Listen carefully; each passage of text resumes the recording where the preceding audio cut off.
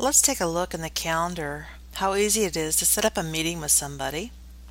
Instead of an appointment, which are times that are just for me, I'm going to create a meeting. I get a screen that looks like this. I'll just start typing in the person's name. It finds it for me.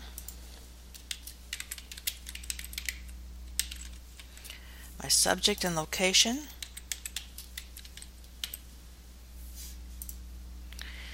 And I really would like to have this happen on March 5. I'm thinking sometime in the morning on March 5th. It'll probably last about an hour.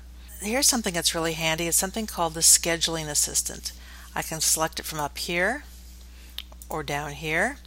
And what I see then is, since Bradley has given me access to his calendar, I can see that, 8 o'clock in the morning is not going to work for him because he has something going on.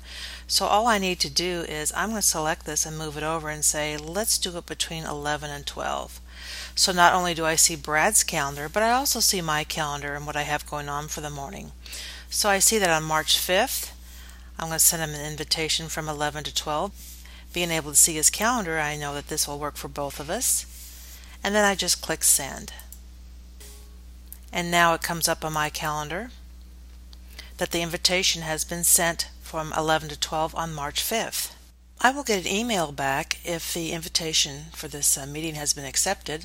There's a little check mark here and a notification that the video interview meeting has been accepted. But also on my calendar, if I go to the date in my calendar and take a look at that again, on March 5th, if I open that up and go to Scheduling Assistant either by clicking here or down here, I'll see now a little green check mark here that Brad has accepted this invitation to this meeting.